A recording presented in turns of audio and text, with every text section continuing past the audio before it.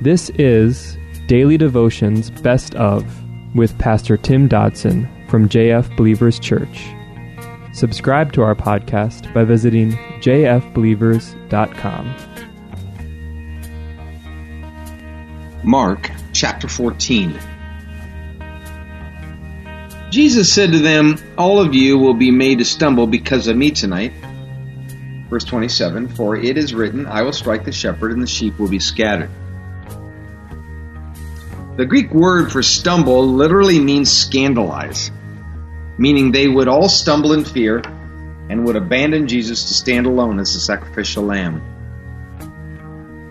Man has since sought someone to blame for that crucifixion some 2,000 years ago. Yet, irony of ironies, the answer is right here in this verse. Because God said in Zechariah 13:7 that He would be the one to strike the shepherd. You see, Jesus said, "No one takes my life. Rather, I lay it down." And to accept and even embrace that concept forces us to grasp the fact that the cross, well, it wasn't some horrific loss, but actually an extreme act of victory. The doors of heaven being thrown open, if you will.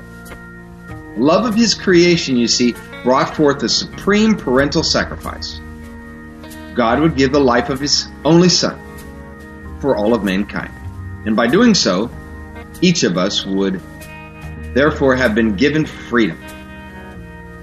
The only requirement is for us to step up and accept it. Would we purposely then throw our winning ticket away? Millions foolishly do it every day. And then, in an astounding display of loving grace, they wake up the next day, there's that winning ticket in their pocket once again. And no matter how many times they throw it away, it reappears the next day, and the next day, and the next day, and every day until they stop waking up. Who amongst us could ask for a greater chance than that? Verse 28 says, "However, after I am raised, I will go before you into Galilee."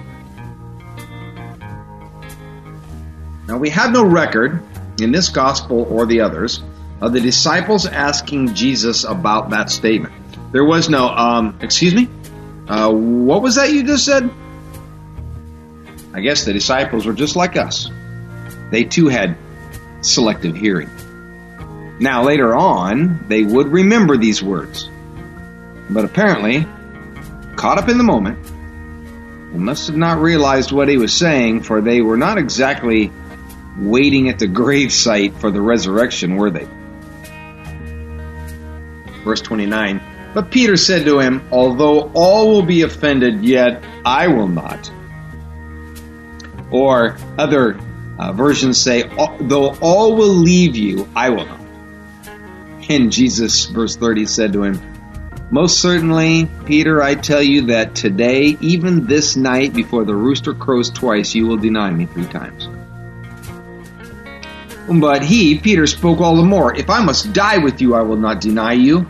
They all said the same thing.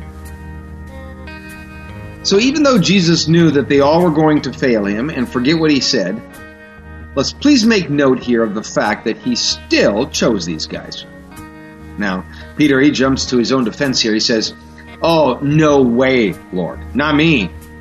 I'll be there for you. I'll never let you down." And yet Jesus simply reiterates the facts. "Oh, Peter, before the night is over, you're going to deny you even know me 3 times. You know, it's an easy thing to start thinking that we are more spiritual than we really are. In reality, God not only redeemed us, but He keeps us standing spiritually. And if we didn't need that help, well, why send the Holy Spirit? Peter's problem was that as a child of God, he forgot to leave the "I will" behind. Verse 32 of our text says, "They came to a place which was named Gethsemane. And He said to His disciples, 'Sit here while I pray.' And He took with Him Peter James and John, and began to be greatly troubled and distressed. And he said to them, "My soul is exceedingly sorrowful, even to death. Stay here and watch." And he went forward a little, and he fell on the ground, and he prayed that, if it were possible, that the hour might pass away from him. Verse 36, he said, "Abba, Father, all things are possible to you. Please remove this cup from me. However, not what I desire, but what you desire." So almost as if to prove Jesus' point, Peter herein is immediately put to the test. Jesus is here getting ready for his big day, and all those who are with him are a little slow to grasp the significance of the moment. Jesus asks them to sit and pray, and to his inner circle to stay and watch. Now, the human side of Jesus was pained by the events that were coming. For he herein prays that if there's any other way, if there was any alternative to the path that lay ahead, any way to redeem mankind in any other method, well, that this journey to the cross would end right then and there. Jesus knew that God could do anything. Jesus knew it wasn't a matter of ability, it was only a matter of his will. And Jesus, through it all, wanted that more than anything else.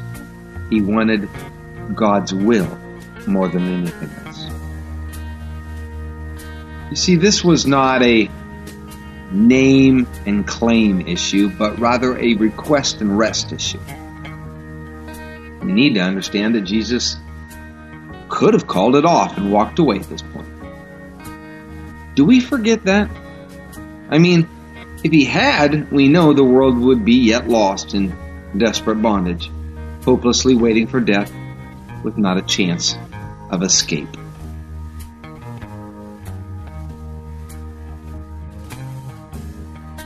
That was our daily devotional by Pastor Tim Dodson. For more information about Pastor Tim or JF Believers Church, visit jfbelievers.com.